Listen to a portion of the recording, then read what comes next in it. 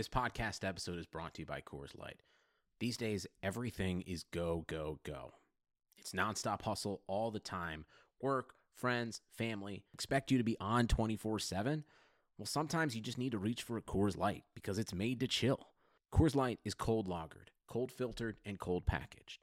It's as crisp and refreshing as the Colorado Rockies. It is literally made to chill. Coors Light is the one I choose when I need to unwind. So when you want to hit reset, reach for the beer that's made to chill. Get Coors Light in the new look delivered straight to your door with Drizzly or Instacart. Celebrate responsibly.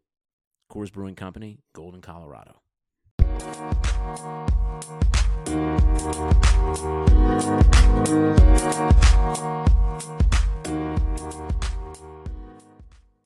What's up, everybody? Another edition of the Equalizer Podcast. I'm Jeff Kassouf, your host here with Rachael Kriger, John Halloran. How are we doing today? Doing well. How about you? I'm good. Where's the energy? We're doing a mock draft. No, this is what happens when we have the 3-person pod. No. Everybody just waits to talk. No, this is mock draft. Yell at each other. How are we doing, Rachael? The energy is being sucked up by MLS decision day right now, but the energy will come. I guarantee it. All right. Well, decision day when 2/3 of the league gets in. I don't know, but okay. So we're talking NWSL here, though. We got an expansion draft. Obviously, Racing Louisville, who I still would love to hear pronounced Racing Louisville to sound very cultural. Racing Louisville this week. Expansion draft picking up to 16 players. It would have been 18, but we'll talk about that. Up to 2 from each team. So basically, this is the bulk of their roster build minus, potentially huge signings, international, maybe a huge draft pick or two if they can make that happen, trades otherwise. But this is going to be, a big portion of what we see from their roster for this immediate future here as we hit toward the middle of November. So we're going to go through a little bit of the talking points, and then, folks, we are going to do some mock drafts. And a few of you sent them to us. We'll try to work those in. Maybe we'll see how they compare. Rachael, John, and I will each share some of our thoughts on what Christy Holly and James O'Connor from Louisville might do this coming Thursday live on Twitch at 7 o'clock Eastern, 7 p.m. Eastern. So let's get, first off, there's a lot to understand about this expansion draft. So we're going to link the rules and procedures as well as the protected, unprotected list in the show description here. And you can find those on equalizersoccer.com. If you follow us there and subscribe to us, you've seen all that and seen some of our mock drafts and analysis and everything already. But there's a lot there. So I'm not going to read hundreds of names or all of the rules, but we'll go over the brief of it. And it's basically that each team has protected 11 players, except for the Chicago Red Stars, who traded for roster protection in full by trading Savannah McCaskill, Yuki Nagasato, a first-round draft pick, and an international slot in the next 2 years to Louisville. So full immunity for the Red Stars. That leaves 8 teams. Up to 2 players from each can be chosen by Louisville. If Louisville picks a U.S. Federation player, a 2020 Federation player anyway, they can only pick 1 player from that team. And then there's some money incentive on the line, too, which we'll get into as we go through our mock drafts, and is a factor that Louisville would get $75,000 in allocation money for not picking 1 U.S. player. They'd get $150,000 for not picking 2 of them. Hopefully I haven't lost you already. The bottom line is Louisville can pick up to 2 players from these teams. And if you want the real nitty gritty, we'll get into, you can click the link in the description. But that's the long and short of it. If you've been through this before, if you followed the league, Orlando Pride, Houston Dash, we've had expansion drafts. The only thing really different here, the protected list is a little bit longer at 11 players. I think it's longer, but as part of that, there's no pulling back players. So in the past, you'd put a list out and okay, that player might get picked, but after they pick somebody, if you're an incumbent team, you can then protect another player. That doesn't exist this time. So the players that are out there. And in theory, this is going to be a made-for-TV event. But going into Thursday, Louisville can just have 18 players already or 16 players already. They could do it in 5 minutes if they wanted, but that probably won't won't happen. So I have probably done enough talking. We've got the rules. You can check them out in full. So John, Rachel, let's dive into a little bit of these lists that, again, I'm not going to read them full, but there are plenty of really high quality players available. There are headliner names, U.S. players that we'll get into the why they're there and everything. But let's start with you, Rachel. Maybe when you look at these lists, they came out a few days ago. Surprises, any teams that jumped out in terms of decision making, any players that jumped out in terms of surprise they were protected or unprotected? I think the most enticing names on these lists are the non-federation players. I think there's a lot of really exciting opportunities for Louisville to draft a lot of players who maybe haven't been starters throughout a full NWSL season, but have a good chance to do so in Louisville. I'm a big goalkeeper, I guess, scout, whatever you want to call it, but I think the goalkeeper choices have been interesting. I know for Sky Blue, I was a little shocked to see Mandy McGlynn being protected along with Kaylin Sheridan. Yeah. I was surprised to see Portland just put all of their goalkeepers out on the open market. But I think for the most part, and then that Casey Murphy trade where she went to North Carolina and obviously Crystal Dunn went to Portland. It was that 3-team trade. That screwed up my whole goalkeeper prediction because I thought that Louisville was going to somehow end up with Casey Murphy. So I had to go and backtrack that whole thing. But the goalkeeper stuff was definitely the biggest eye turner for me. What about you, John? Yeah, I think, Sky Blue was the surprise, just exactly what Rachel said with McGlynn, because I thought, you're leaving Jennifer Cujo and Sabrina Flores, Mandy Freeman unprotected. And then OL Reign's protected list was a little bit surprising too. They protected Leah Pruitt, who they picked up last year, and I'm not sure, at least based on some of the stuff we had heard, might not have even, been in the league this year had she not moved. And they also protected Amber Brooks, who we know is been in the league for a very, very long time, and left some of their younger players unprotected. So that kind of surprised me too. Yeah, OL Reign's been sort of the mystery team of the year, really, with trying to figure out what they want to do in transition in a bad year to be in transition, I guess. And so, I would imagine that they came away from the fall series and the Challenge Cup with some idea, at least you would hope from training and the limited games that they had, of who fits the system of what they want to create. I think it's a different topic of figuring out what they want to create, but I think, that's a fair point. And the goalkeepers are something I'm sure we're going to talk about on these mock drafts, but it's interesting because there's an abundant supply of talented goalkeepers. So inherently they're going to be available. But they're obviously, I think there are enough in this draft available for Louisville that it's a matter of who Holly and O'Connor rate and what they've seen in the past, who they like, because they're going to have plenty to pick from. I think it's fair to say that not only might, but maybe should, that Louisville's starting goalkeeper should come from this draft, because there's no reason when they're sort of freely available in this abundance to not have that happen, unless they have some real ambitions for using some big international slot or making a big trade, which I don't think is going to happen. So, so that probably leads to a point too, if we want to, OL Reign, among that, and I'm sure people will maybe be raising their eyebrow, Megan Rapinoe, unprotected, from OL Reign. And she is among I would say more than a handful, a large group of U.S. players that have been left unprotected by their respective teams. So if you're looking at this list, if you're a fan, if you're listening, I know these things can be confusing. So you might be sitting there saying, why in the world is Carly Lloyd, Kristen Press, Tobin Heath, Adriana Franch, Becky Sauerbrunn, Ali Krieger, and Ashlyn Harris, why are they all on this unprotected list and available for Louisville to just take, not quite for free, because all of those players would come with that $75,000 tag that would otherwise go to Louisville. And if any of them get picked, $75,000 in allocation money would go to their former team. But this is, I want to get your opinions, both of you, on this, but these are essentially dares is the best way that I can put this, because this is a crop of players. Take French out. I think they're all over the age of 32 or older by first kick next year, which is hopefully at a normal time of the year.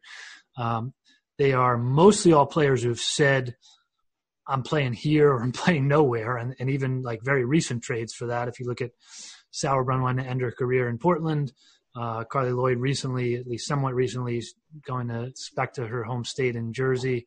So if you're Louisville, you have the choice of trying to draft one of these players who, for one, if the Olympics go well, will not be there for most of next season or the first half of it or some version of that, are definitely toward the latter stages of their careers in most cases of that list that I just read, and who come with a price tag and who also just might not come play for you. So, on one hand, you could play hardball and take them and make their team trade back for them. And on the other hand, we've seen in the past some handshake deals. This one with Chicago Red Stars trading for immunity explicitly traded for that. But John, we'll start with you this time. I guess, what do you think about these?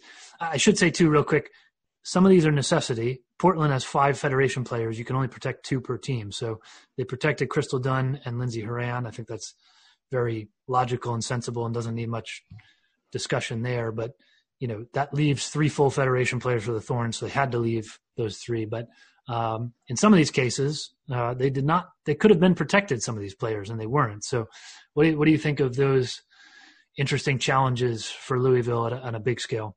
Well, I think it's exactly what you said. It's essentially a dare, because we know that at least the top Federation players can essentially determine their market. And if they refuse to go, any value, and I don't think a lot of them probably want to go necessarily to Louisville, but I think the idea would be you take them and you trade them back for something.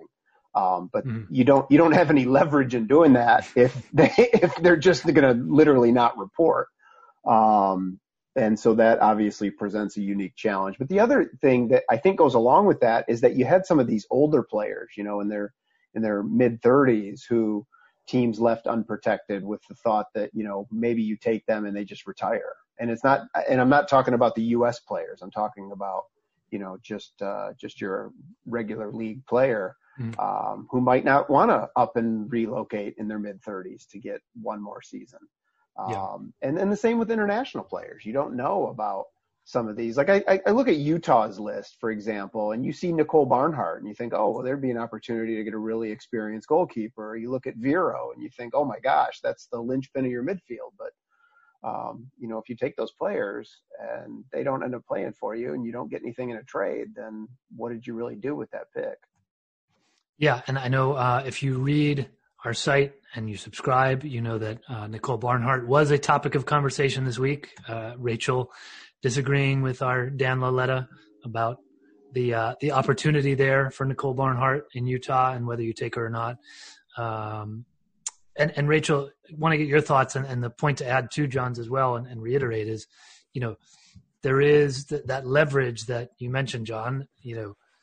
Maybe in past years you try something like that, but now this introduction of $75,000 in allocation money really kind of cools your jets if you're Louisville, I think, because you get that money if you don't take them. So why, now you have to figure out, do I go through the hassle and the risk of taking one of these players to try to flip them back somewhere, and do I get more than the $75K or more than what I can do with the $75K for them? And for me, looking at that list, there's one player, certainly. There's one, maybe 2 players that maybe you take that risk on from a U.S. perspective. But Rachel, what do you think of all these U.S. players available? And I don't want to get you fired up about the Barnhart subject already. We'll do the mock draft next. But yeah, I think the money is definitely, money changes everything, I think.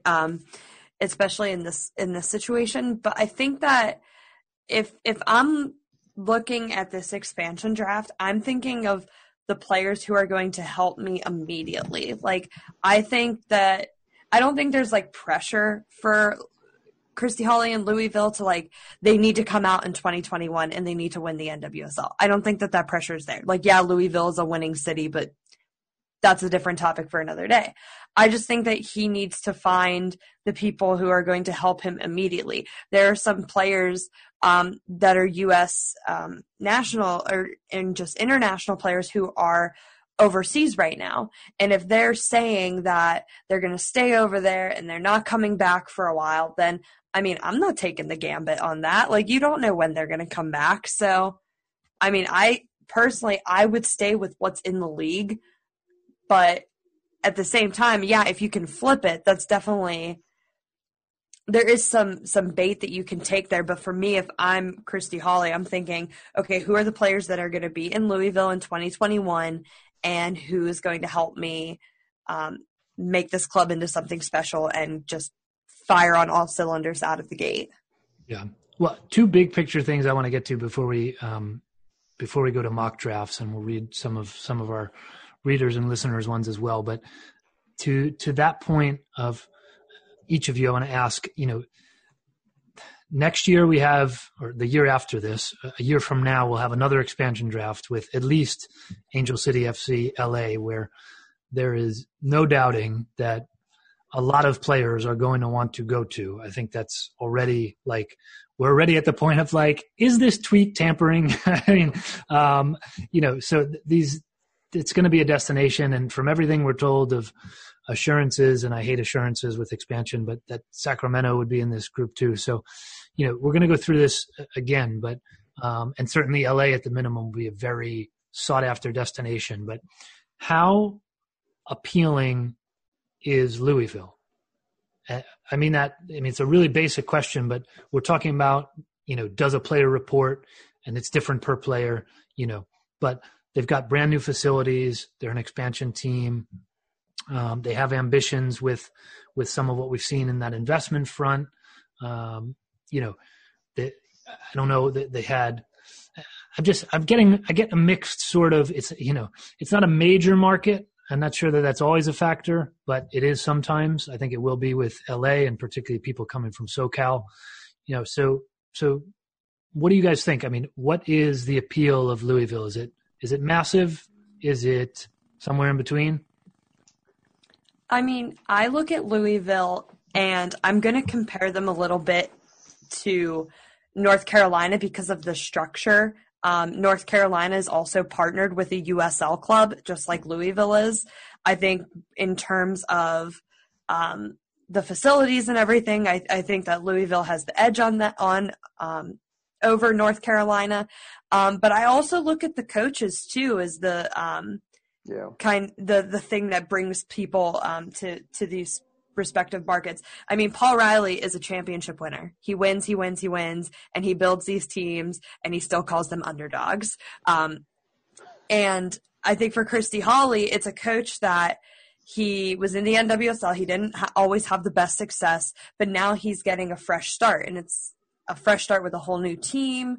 It's, building it from scratch. Like when he was with Sky Blue, he didn't build a team from scratch. And I think one thing about him is he's a really good drafter. I mean, I looked back at the draft classes he had with Sky Blue, and there's some pretty notable names in there. So I think there's definitely some appeal to Louisville, the facilities and everything around that. And I think the relationship with the USL club is pretty good from what I'm kind of getting from the vibe. And it's a city that is used to winning, so there's going to be a lot of excitement. Like, Louisville's not your Soccer City USA, but there is a community there that is really passionate about the sport. So I think that helps a lot. John, what do you think? Yeah, I think Rachel nailed it, because the thing I would say is that we all know that the NWSL and women's soccer in general is a very small community. And so people talk and people know, and, opinions of Holly vary. And so I think if you're looking at a player who is in their early 30s, mid 30s, who might be wondering if they're going to play another year or two, you probably are looking at the coach, and that probably is going to play a factor. And then we also know that these players want proximity sometimes to, their family. So I think based on where these players are originally from, probably plays a factor. And Louisville's a little bit more central and probably a little closer to the East Coast. So if you're on the West Coast and you have family on the East Coast, that might be a better option. But I think if you're a young player or you're in your kind of maybe the middle of your career, I think there probably would be some excitement to go there. It's a new project and a new stadium, and you get to kind of start over. But again, I think if you're at the end of your career, I think some of those other intangibles play a much bigger factor. Yeah. Yeah. I think those are all good points. And the other thing I wanted to touch on too, I think, real quickly, curious of your thoughts on this. There's just a lot of talent in this group on these lists, right? I mean, I look at this and I had a hard time kind of narrowing the list of who I would pick of two from each team. And some of that was just, okay, well, positionally, maybe, there are 4 defenders from this group and who's the best of them. And then she is the best on that team of the 2 picks you get there. But there's a lot of talent on these lists of unprotected players. And I don't know, I looked back at previous expansion drafts. I mean, there were certainly talented players selected. So I don't know if that's necessarily different, but we have had this lack of expansion for so long and the promise of it for so long that we've seen a lot of talent go overseas. Some skipped drafts, some have maybe quit altogether, whatever it might be. There have not been enough opportunities for, let's call them mid-level players, very solid professionals, but just haven't been roster space for them. And now we have a new team in 2021, at least one new team in 2022. And hopefully that the pace of that expansion we get right, because you hear these things like 14 teams in the next 3 years. And that, I think that is the reverse for me. That's a little bit too fast, but there's a lot of talent here. So, I think it'd be fun to see these mock drafts. I don't know. I've got a fun fact that I want to end this segment on, among a few. I don't know if you all have any other thoughts on before we move on to mock drafts of the talent level or just what jumped out to you from protected, unprotected, but anything you want to add, either of you? I think you could talk about the impact that the Challenge Cup had in terms of who got protected and who would not have gotten protected a year ago, because you're looking at some of these lists and it goes along with that point you were making about some of these mid-level players never getting a shot, because we saw some of those players get a shot and now they're on these protected lists where, as you wouldn't have thought that these were players. They weren't a year ago. They were not players that were in a team's given top 15, 16 players. And now at least, within the dynamics and the, perhaps game of dare that you were talking about, or at least within their team's respective top 11s. Yeah, that's a good point. There are players too that I probably have on my list for Louisville who they should pick that maybe is definitely influenced by this year's minimal performances. All right, I've got a stat we can end on, or an interesting fact that I know Rachel will appreciate from Rachel. For anybody who doesn't know, Rachel handles a lot of our social media. And we were looking at these protected lists and how to tweet them and deal with them. And so we are 5 years removed from the last expansion draft, which, again, as I just said, expansion has been a golden goose of a promise for a very long time. It has not actually happened, and I don't count the Utah sort of changeover as really your traditional expansion. 5 years later, there are many players who are still on similar teams, or there are players who are unprotected right now that have already been part of expansion drafts previously. I'm looking at the 2015 Orlando Pride expansion draft, and you've got Ashlyn Harris went there from Washington, Jasmine Spencer, Jamia Fields, Tony Presley. So these are all players who are once again sort of in this mix. But the real amazing one is same team, everything. OL Reign, previously Seattle Reign, then 5 years later on the unprotected list, Abby Wambach still. Amazing. It is.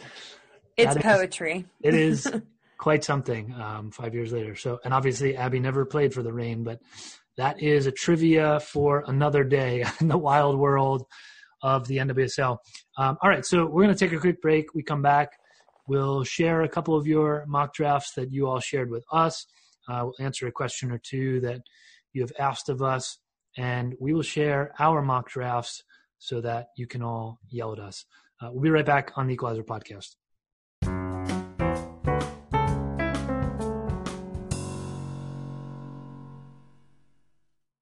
What's up, everybody? Jeff Kassouf here, founder of The Equalizer. I want to make sure that you know we also have another podcast called Kicking Back, which is interview-based. We talk to players, coaches, personalities from across women's soccer about defining moments in their career and some important things from the present day and look ahead a little bit to the future. We've had guests like Crystal Dunn, Becky Sauerbrunn, Jill Ellis, Bev Yanez, Ali Riley, Julie Foudy and Mia Hamm, so many already, and many more to come. So please go ahead and check out Kickin' Back Pod on any platform you find your podcast after, of course, you've finished up with this episode of the Equalizer podcast.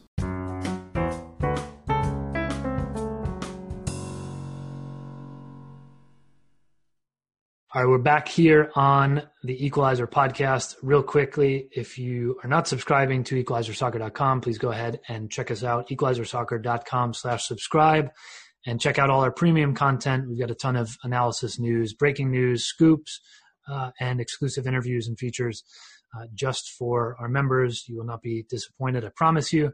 You also get first look at some mock drafts. Rachel did one this week, and now she will share one, although she has told me she is rethinking some things. So stay tuned right here on this podcast.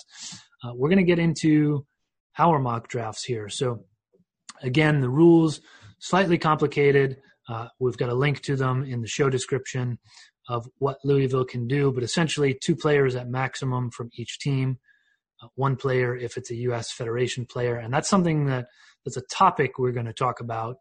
I think we'll talk about it afterward. We'll do our picks first, and then we can talk about the dare and whether any of us took it or not to take any of these U.S. players or go for the cash, which one of the things I do want to note quickly among this long PDF of rules from the league is that cash can now be used on among other things, the first pick of the 2021 draft. So this may or may not be part of the Catarina Macario rule and would be a factor for Louisville potentially.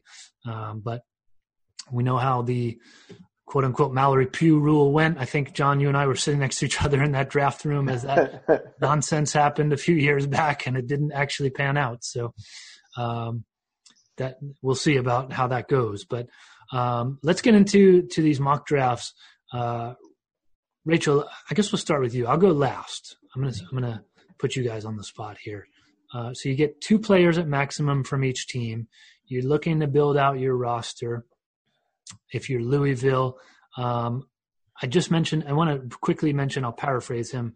I spoke with Christy Holly in August after he was named head coach of Louisville, asked him how you're going to build this team, and his answer was more or less he's looking for goal scorers and leaders who will do the dirty work being a direct quote. And there's plenty of them in this league, he said. So it's not a ton of description, but I think it gives a little bit of direction for us on goal scorers. And certainly I think I kind of read between the lines of proven winners maybe in this league and sort of gritty players. And I think that would kind of fit the profile for him too. But Rachel, let's start with you. Let's just go again, folks, you can look at the whole unprotected list. Some of these teams have 20 plus players on their lists, or more than 20 really with the rights and everything. But we'll just go in order here of who are you taking from each team. Tell us, and then we can talk about the list a little bit, and John and I can react a little bit. So you want me to just say my first pick, or?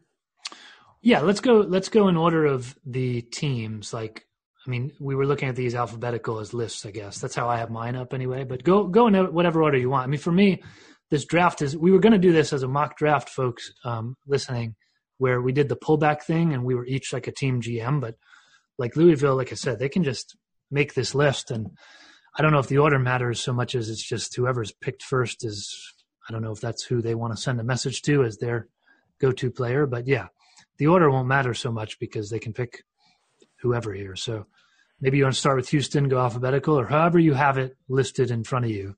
Let's hear. Yeah, I'll go alphabetical if I'm just going to name everyone, or just stick with just Houston for now and then move to John, or all of it. No, let's hear it from everybody. I want to see let's see the full list. Okay. All right. So for Houston, I have Racing Louisville taking Brie Vasali and Cece Kaiser. I have for the North Carolina Courage, Racing taking Addison Merrick, and I'm going to go with Havana Salon. For Orlando Pride, I know this is a gamble, but I think they're going to take Alana Kennedy and Shalina Zadorsky, who are both currently with Tottenham Hotspur right now. For Portland Thorns, I have them taking Britt Eckerstrom and Angela Salem. And then for OL Reign, I have them taking Celia Jimenez Delgado. And I am going to backtrack on my original mock draft, and instead of Morgan Andrews, I'm going to have them take Jasmine Spencer. For Sky Blue FC, I have them taking Jennifer Kujel and Dami Richardson. For Utah Royals, I have them taking Gunny Jonsdottir and Desiree Scott. And for Washington Spirit, I have them taking Crystal Thomas and Avery Collins. So no Federation players for the U.S. at least. No Federation players. So you're also passing go and pocketing $150,000 as the Louisville mock drafter. Absolutely. Okay.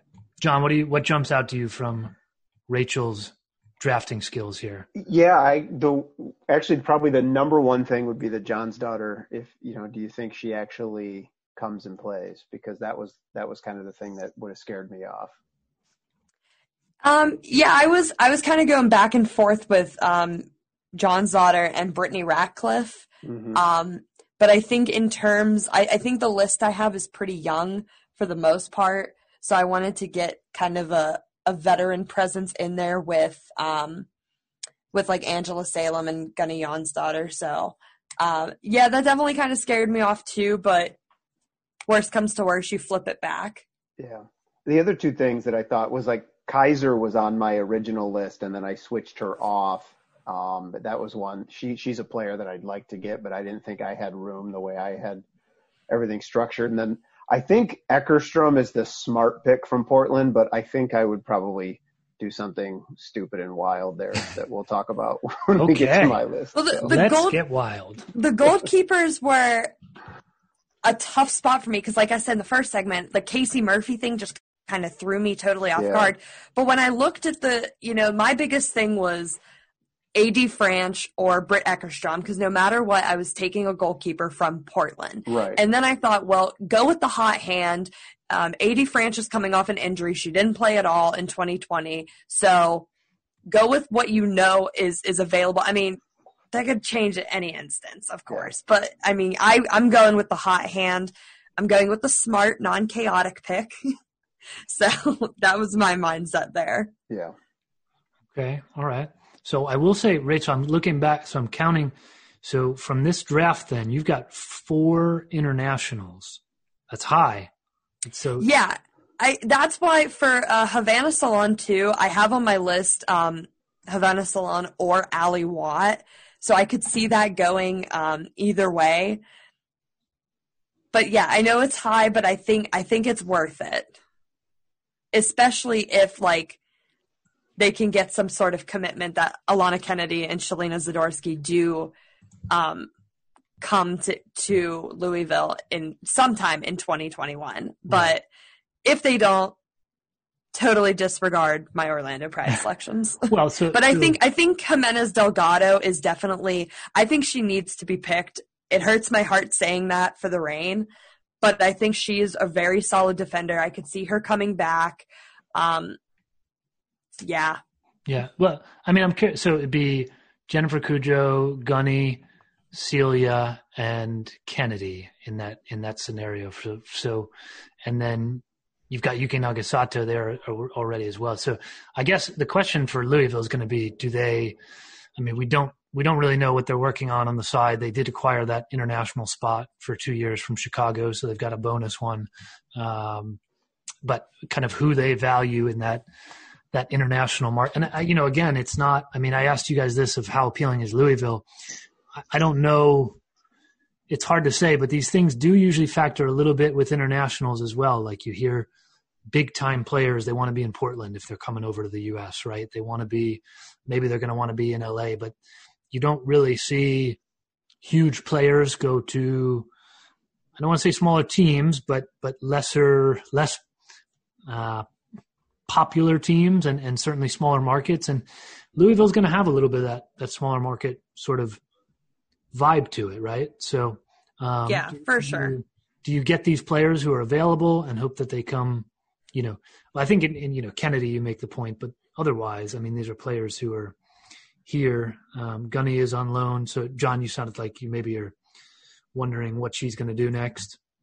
Yeah, there's a bunch of them like that, that we talked about, because the other one, and I don't have my lists right here in front of me, but, would the Japanese players, stay if you pick them, or would they decide that maybe this isn't for them? Yeah. You look at all those internationals, there's what, 5 or 6 maybe that I would certainly take if I knew for sure they were going to stay. And that's the other thing. We don't know the conversations. Holly has probably called, a dozen of these players up, or at least talked to their agent and said, yeah, exactly. If we take this player, are they going to stay? Because again, I don't think she'd go play for Louisville, but if Vera was available, if she's going to come, right, you're going to take her, right? I mean, it's madness not to. Yeah, you mentioned. I think Kumi Yokoyama is an interesting player on this unprotected list from the Washington Spirit. You're right. I don't know. I was going to say I don't know what the rules around tampering in that are, and I'm going to say because nothing's written and it is the NWSL that maybe they don't know either. But right. If I'm Christy Holly, I'm definitely at the very least on the phone with an agent, and if nobody explicitly told me it's wrong, and I have a personal relationship with any of these players, probably trying to make sure if I pick your name, are you going to show up, or do we have something here? Which is obviously a tough spot to put a player in. But I would think that there's some homework being done, especially on some of these international players. But there's a lot, Rachel made some of these picks, and I'm sure maybe John, you and I did as well. I don't know if I did actually but there's a lot. There's the international question and the international roster spots, and there's playing rights, which is kind of joking that Abby Wambach is still on this list, but Lauren Holiday is still on this list for Utah somehow. Lori Lindsay. Lori Lindsay's on this list, but more seriously,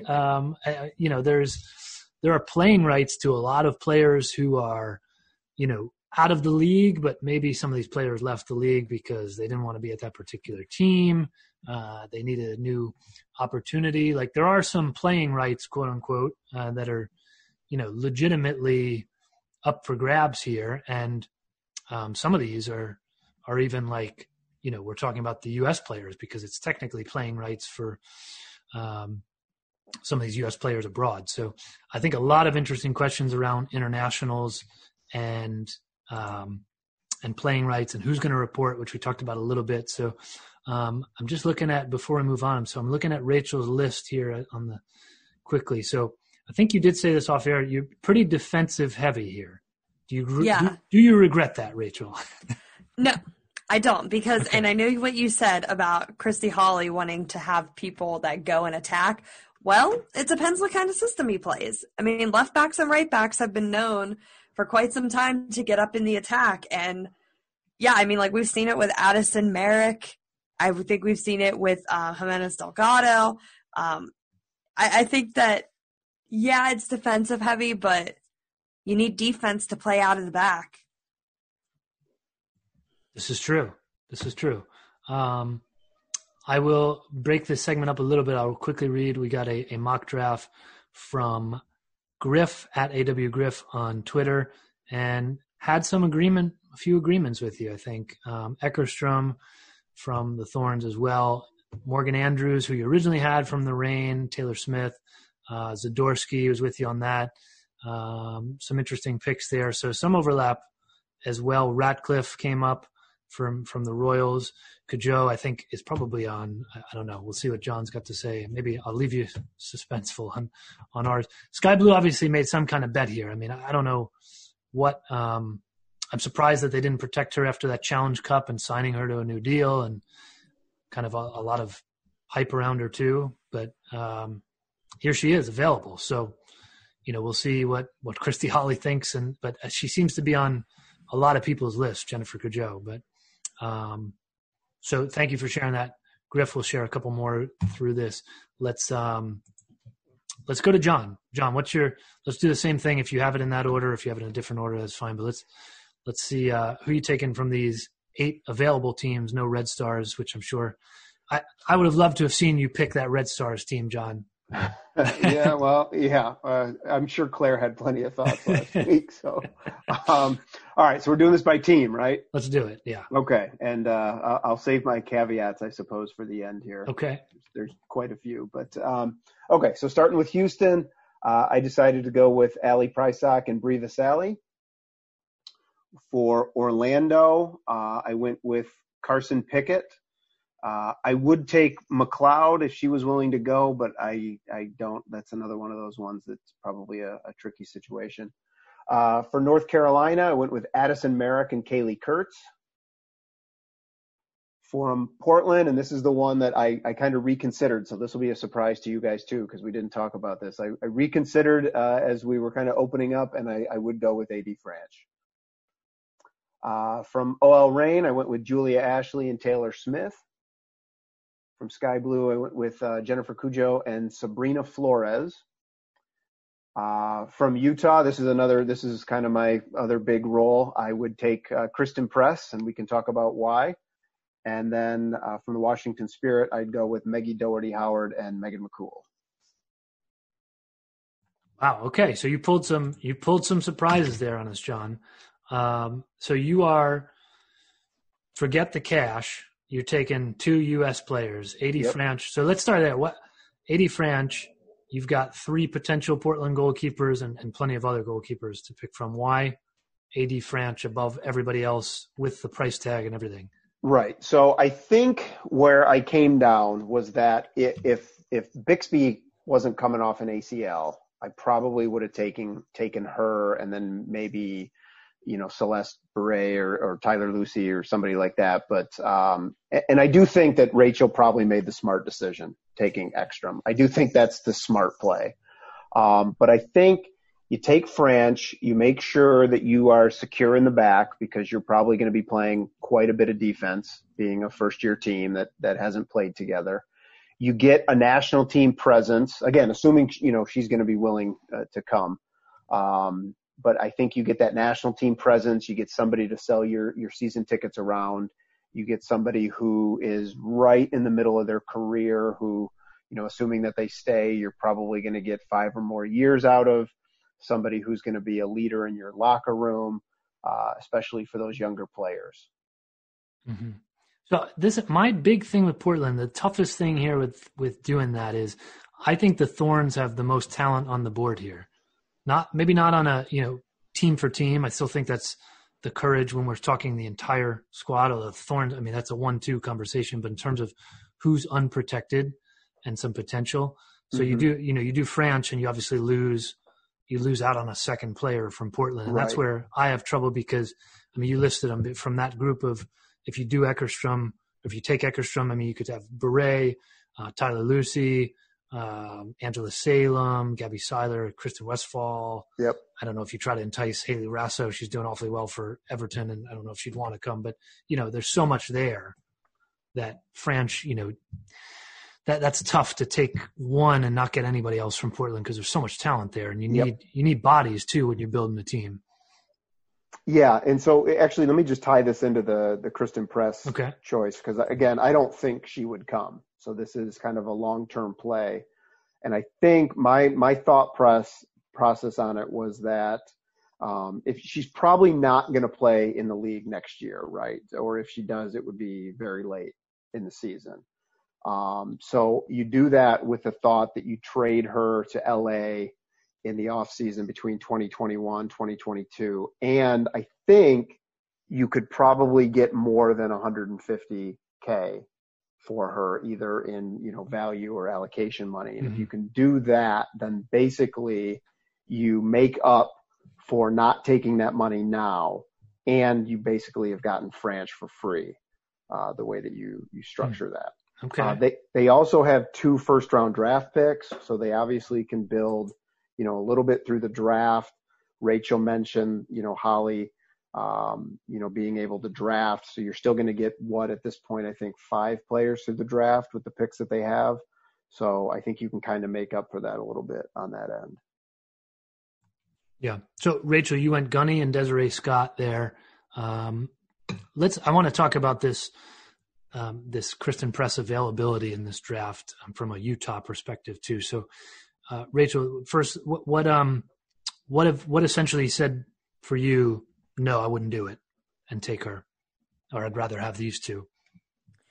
Over Kristen Press, I think just the fact that, to my point earlier, if I'm Christy Holly, I want people who are going to play for me starting in March, April, whenever the season begins.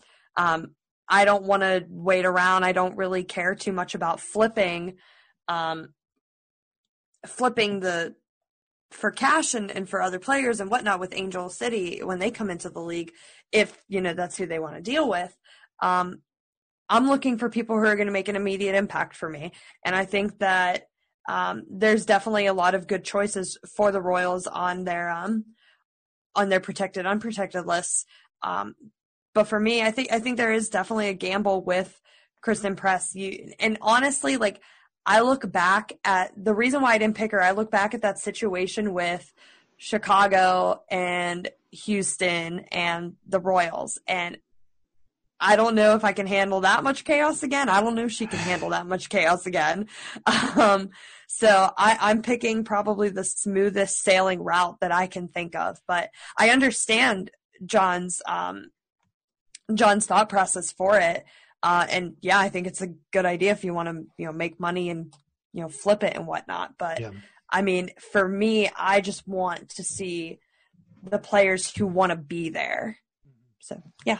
Well, that could be something that actually sounded like coach speak, Rachel. That could be something that Christy Holly might be saying to his prospective players, his team, that he wants to build a team of players who want to be there. And, I totally get that.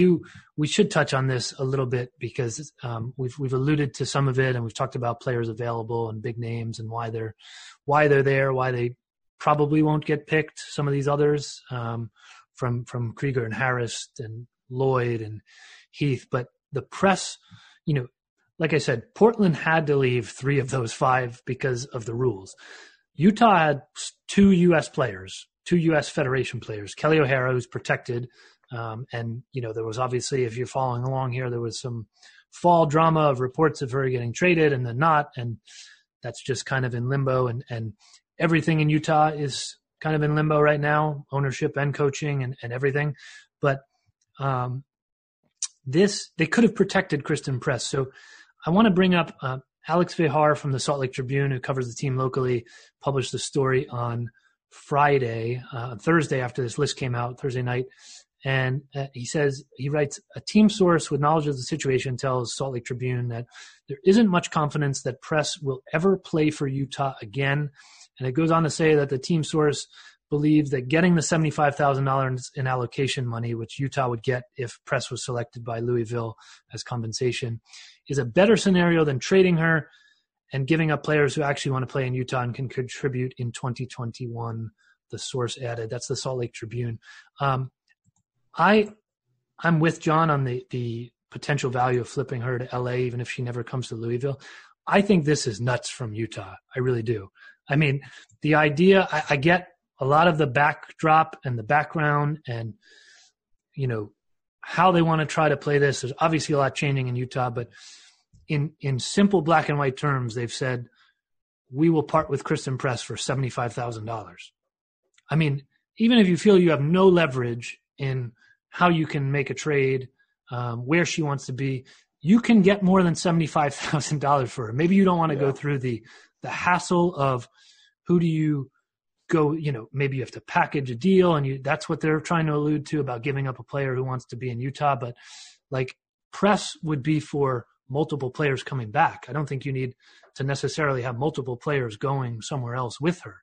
So I can't, even after many phone calls on this and trying to understand what's going on here, $75,000 valuation for press to just let her go.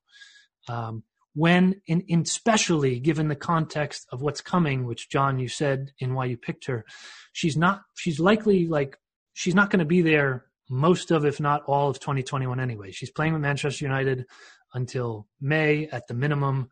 Then there's the Olympics. Now you're into September. Like, if she stays on your roster and she doesn't come, or if she leaves, she leaves.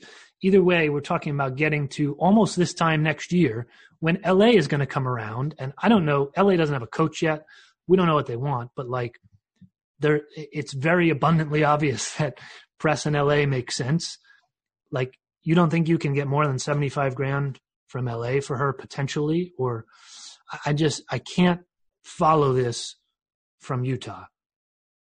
Somebody. No, we've seen that. I mean, look, we saw that. I mean, listen, she went through Chicago twice. The first time they picked up Sam Kerr, and the second time they got a draft pick, which resulted in Tierna Davidson. So there's value there that Utah could get, maybe if they were a little more savvy or persistent about, how they played this. And it's probably not going to get pretty. It never does. It wasn't pretty when Chicago dealt her, because, I mean, we all know that story about how Houston was told that she'd come and then she didn't come. And it's not going to be easy, but certainly, as you said, you can get more than 75,000. And I think they protected the wrong Federation player. I mean, they protected Kelly O'Hara over Kristen Press. And I think that is just mind-boggling to me. Okay, they're not confident that Kristen Press is going to play for Utah again. Whatever. But Kelly O'Hara is actively trying to get out of Utah and has made it very clear that she does not want to play for Utah. So why are you protecting her? And the value, because when the trade with Washington was trying to happen and Utah was asking for so much for Kelly O'Hara, who has a hard time staying healthy and doesn't play in matches and is out for long periods of time with the international or the national team, then that's not going to work. That crumbled pretty quickly. So I think the value for Kristen Press is a lot higher than it is for Kelly O'Hara. And so to me, they protected the wrong international player. I mean, I would have protected Gunny over Kelly O'Hara too, to be honest with you.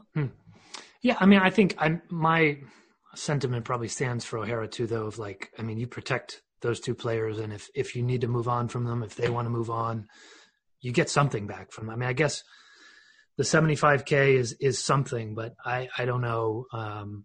Again, we'd have to. It's kind of an incomplete until we see what a team does with that money. But it's not a ton of money. It's not six figures to go out and maybe get a big international. I mean, I just don't quite know. I mean, both scenarios, I think you have to get something back, and you have to get something more than $75,000 in cash back. And I think it's probably for another day as Utah continues to get a slow trickle of what's going on there, coming very slowly, but ever so slowly figuring out who are the Royals going to be. Is going to be a big question. And I don't know. I don't think it helps that they're going through this process without a long-term coach in place or whoever is going to be guiding the team next year to, shape that vision. I'm sure that the list would probably look different. And I don't know. I mean, whoever you hire now, potentially they're going to come in and say, why'd you do this? I mean, I could have used these players or done something more for them. So I think I know we've strayed from John's mock draft a little bit, but that was a point we probably should have talked about in segment one, but definitely need to touch on here because I think it's the big conundrum of the draft for me, at least at a high profile level of what Louisville does and obviously what Utah's done in protecting. So let me scroll back so we don't get too off the rails here. Pickett, McLeod, France we talked about. How about John Kurtz and Merrick from North Carolina? That's another team with a lot of talent there. What led you down that road?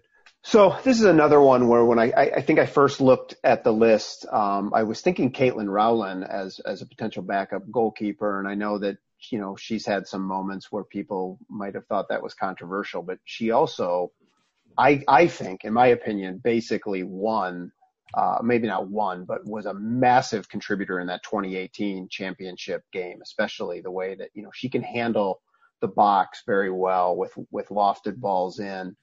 But when I thought about it more, I thought, goalkeepers are easier to acquire overall. And I think that, in terms of picking what probably is going to be a backup that you could find better value, I thought Merrick played really well in the fall series. Obviously, they relied on her quite a bit. And then Kurtz, one, because you need a center back. And in fact, I'm a little bit embarrassed because I think my roster only has 2 natural center backs. And so it's a little bit short there. But Kurtz obviously was somebody that Riley relied on quite a bit in the summer of 2019.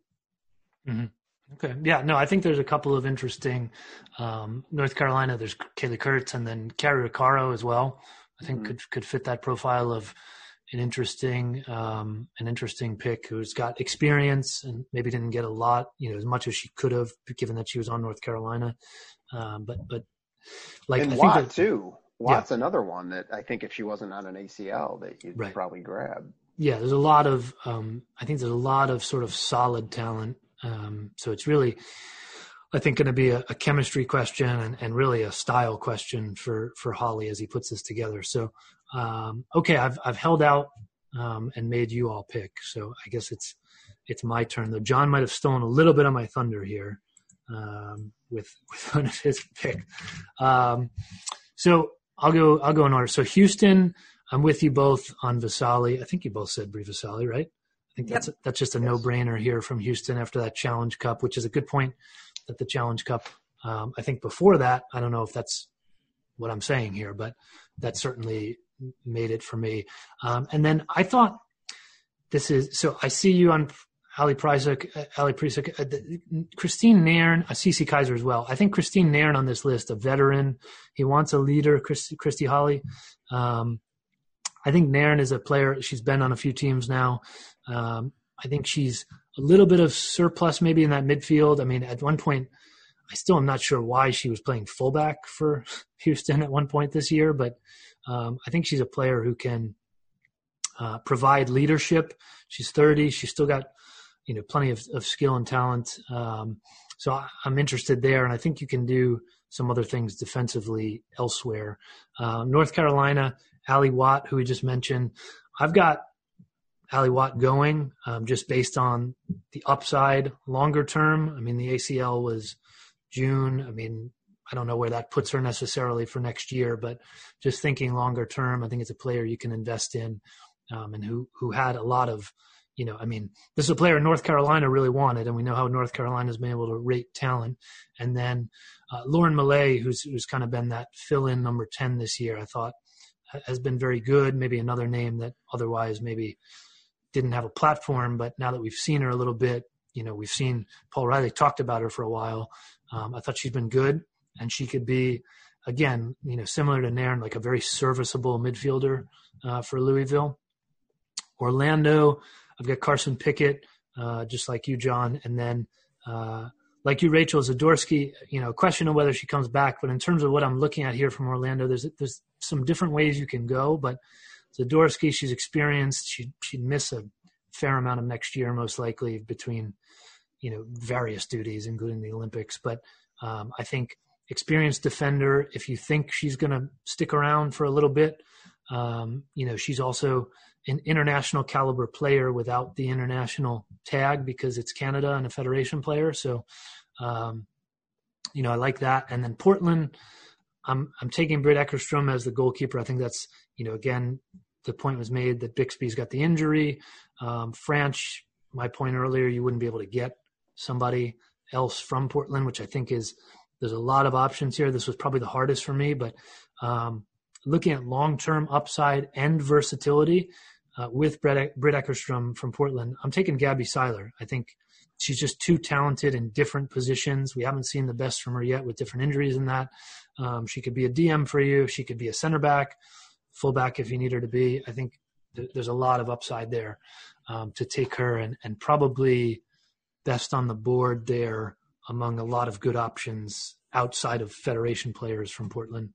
OL Reign, Morgan Andrews, Taylor Smith, just for that one, I was looking at kind of potential upside, leadership, experience, and I think, depends on what Holly wants. Sky Blue, Jennifer Cujo, and then another defensive pick for me, Kaylee Reel from Sky Blue, who's new, we haven't seen much of her, but young, talented player, came into this previous draft with a lot of hype. Sky Blue was big on her. I think that's one that was probably a tough one to leave unprotected for Sky Blue. We talked about their decisions a little bit. And then John stealing my thunder a little bit. Utah, as you can tell from my rant of valuation, if I'm Louisville, I'm taking Kristen Press. And, I $75,000 out of the 150 we lose, fine. I still get $75,000 for not taking a second U.S. player in this mock draft of mine anyway. I'm taking Press, and maybe by some miracle she comes. I mean, I highly doubt it, but I sit there and either she comes back, we move her to LA, we do something with her, but it just I don't know how you don't take that risk for, and you're not even losing $75,000 of money that you kind of is in your pocket, so to speak. It's kind of like a flaunted bonus. So, and then Washington, Maggie Doherty Howard, and assuming that you have these conversations we've kind of joked about, Kumi Yokoyama, I'd go for it with the international slot there with her if she'll come. So, all right, we'll flip the script. You guys tell me why mine was horrible or not. I'm curious about Yokoyama. I mean, if I'm looking at Washington, I'm looking at all of the really young, almost I don't want to call them homegrown because that's not a rule in NWSL, but I think that's probably the best way to describe them. So it will be soon. Just your thought process. Yes, absolutely. Crystal Thomas jumps out, I think, and you picked her, right, Rachel? Yeah. I mean, I just see, again, we're making a lot of assumptions in these drafts. I hope everyone listening realizes that. Informed assumptions in some places, but depends on conversations that are had, what Louisville wants. But if she's someone who's going to show up and come, I saw a lot of upside from her this year. So, internationals, she's someone who's already here and signed, has seen the league a little bit. You've seen her a little bit in the league. I think she brings significant talent to a team that is going to need some, a little bit more leadership. Because I think, I would like to think the rest of my draft had some of this, kind of those younger role player, has potential type of players you can get elsewhere as well. Mm-hmm. And can you say your OL Reign picks again? Yes, Taylor Smith and Morgan Andrews. Okay, no qualms. John, we agree on Press. Yeah, let me just kind of go through a couple other ones that we talked about Watt, which I think is kind of a gutsy pick considering the ACL and the fact that you do have a lot of other players that North Carolina has used over the summers or even over the Challenge Cup and Fall Series when they've been missing some of their stars. So there are some other players on there. But Malay is a good shout too off of that. So I think, when we look at North Carolina, there's probably 5 players that you could grab off of there who could help you right away. Mm-hmm. Real's an interesting one too. I'm not 100% sure we really know what she can do. Mm-hmm. And I went with Flores. I was struggling with them because I thought they had 3 or 4 good choices, Sky Blue. Yeah. And I do think Flores could probably be a top level outside back, or is a top level outside back. Is probably a better way to put it. Okay. But Real's an interesting one too, because again, we're not 100% sure. And then you pick Smith like I did. I still can't understand OL Reign's protected list. I don't get that. I mean, maybe you're not convinced Smith has is back to where she was, 2017 and pre-injury. But boy, she has such a top level. Plus, she can play outside back. She can play forward. You can do different things with her.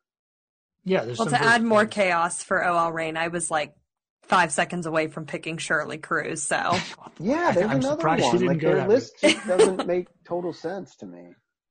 Right. Yeah, I think that's I think Utah, OL Reign are probably the two lists that are the most confusing. Sky Blue maybe is in that mix, but you can at least see kind of what they were. Well, let me ask the other question that we talk about, for anybody who follows MLS, when we talk about foreign coaches coming over and not quite understanding the process. Like, do you think that because OL Reign now has, a French coach and he doesn't even have a full season under his belt, or do you think this was a decision that was above him in terms of who to protect? I don't know if it was above. I think it was probably in collaboration. Like, I think the built-in protection there is that Bill Predmore is still, very much involved in a lot of all this. So I'm sure there's, at the very least, there's guidance on like, here's how this works to make sure that, there's an understanding of what's going to happen here and how they need to think for the here and now, think about this again next year. So I think I agree with you. I think there is a history of like foreign coaches struggling, at least initially, and that's something that MLS has had too. And that's because these rules are sometimes just chaotic and archaic. But I think there's some help there, from Predmore and the rest of that staff. I'm just bewildered by at least two of his choices there. So okay, it is what it is, I suppose. Only two. Well, all right. So you only have 11, so that's like 20% of the list. Moral of this. So we're coming away most confused by Utah and OL Reign in what they're trying to do here. And I think in both cases, these are two teams that are high on the list of like, that speaks to a macro level. What are we trying to do here? So, we'll see. I'm very interested to see what Louisville does. I'll share another quick mock draft, parts of it here. We got one from Tristan on Twitter, Brie Vasali, Addison Merrick, Lauren Millay, Carson Pickett, Britt Eckerstrom, Celia, Rosie White, talking about the Reign. That's an interesting, you're talking about an international slot. I think she's been very good when she's been on. I think the consistency hasn't been there, but it's probably a bit of a risk on an international spot, would be my guess there with Rosie. I agree. If I'm taking a player like that, I'm probably going to go with Danny Weatherholt instead. And actually, Tristan, on Tristan's mock draft here, Mallory Weber and Brittany Radcliffe from the Royals. I think that's a pretty good shout. I think Mallory Weber is a very solid player who doesn't get a ton of credit, for what she has done. I think like when we're talking about expansion, it's like, I don't mean this offensively, but you need to be a solidly serviceable player to like build, as you're building an expansion team. I think she's very much that. Radcliffe's a decent player too. They have 3 forwards on that list between there's her, there's Ship, there's Strom Okimoto, different players you could play in your front line there. And Radcliffe was I think she was the starter next to A-Rod during the Challenge Cup. Yeah. All right, Annie Green sent us a message on Facebook wondering about this, and this is maybe a good place to end it. So she is asking us, is it a good move for Christy Holly to grab both Kristen Press and Tobin Heath, who are both unprotected, with the chance that she asks if they might actually report to Louisville, but I guess you could also use our theory about the flip to LA, and that would be 150,000 Louisville loses instead of 75 if they did both. But both currently playing at Manchester United. None of the 3 of us here talking took 2 U.S. players from anywhere. This is a rare scenario where, like, you couldn't take 2 Portland players because of the rules, but you could take both of these players because they're on different NWSL teams. I don't know. We talked about this a little bit, but maybe a good place to end, because I think I think the answer here from all of us is no. I don't want to speak for anybody, but I don't know that that's a great move to use all 150,000 and try to do that. I do think it's probably a good move for press.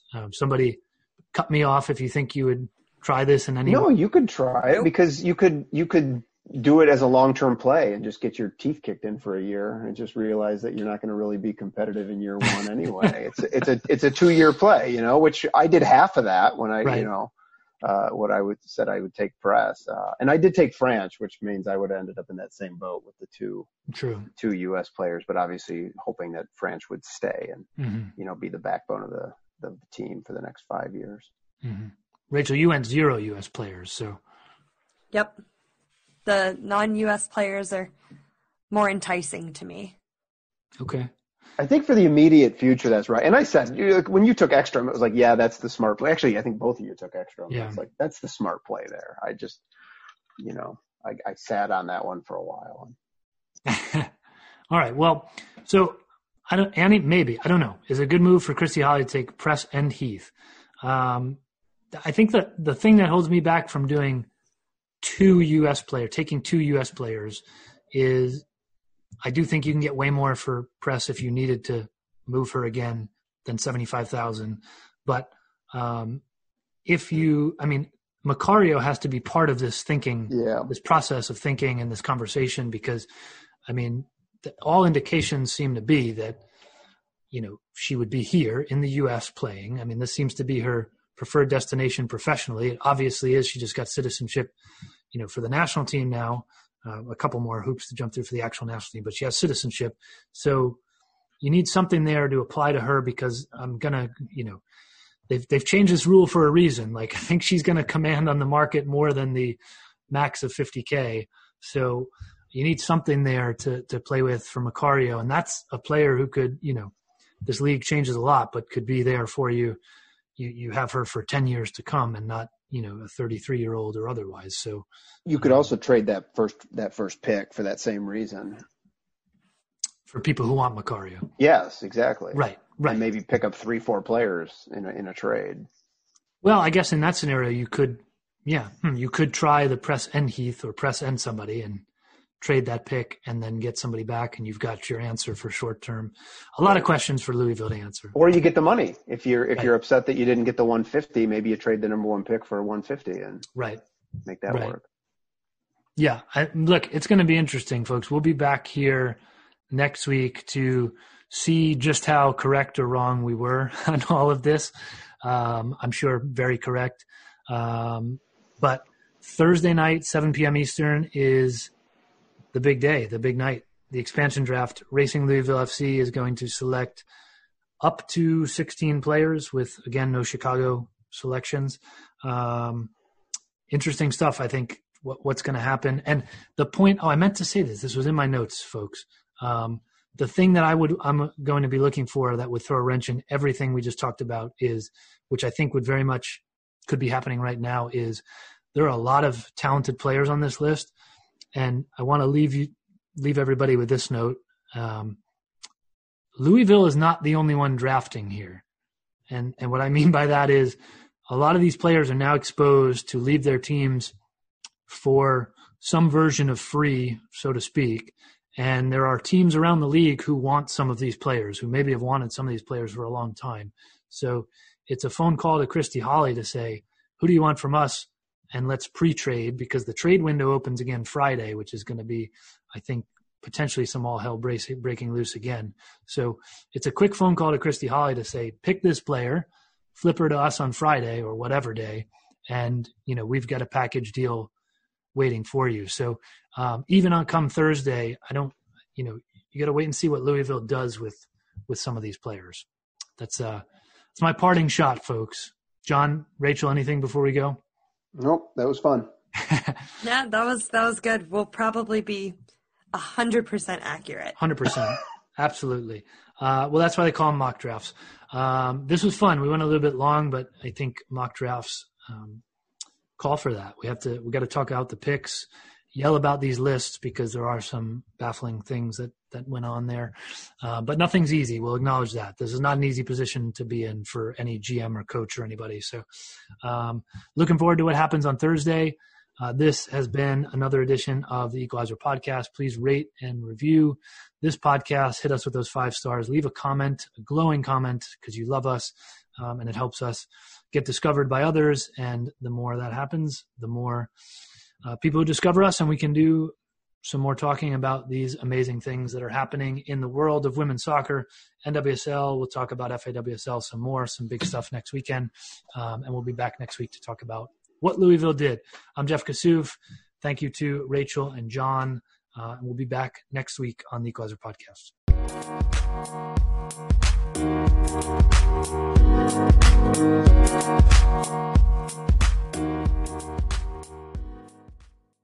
Nobody builds 5G like Verizon builds 5G, because we're the engineers who built the most reliable network in America.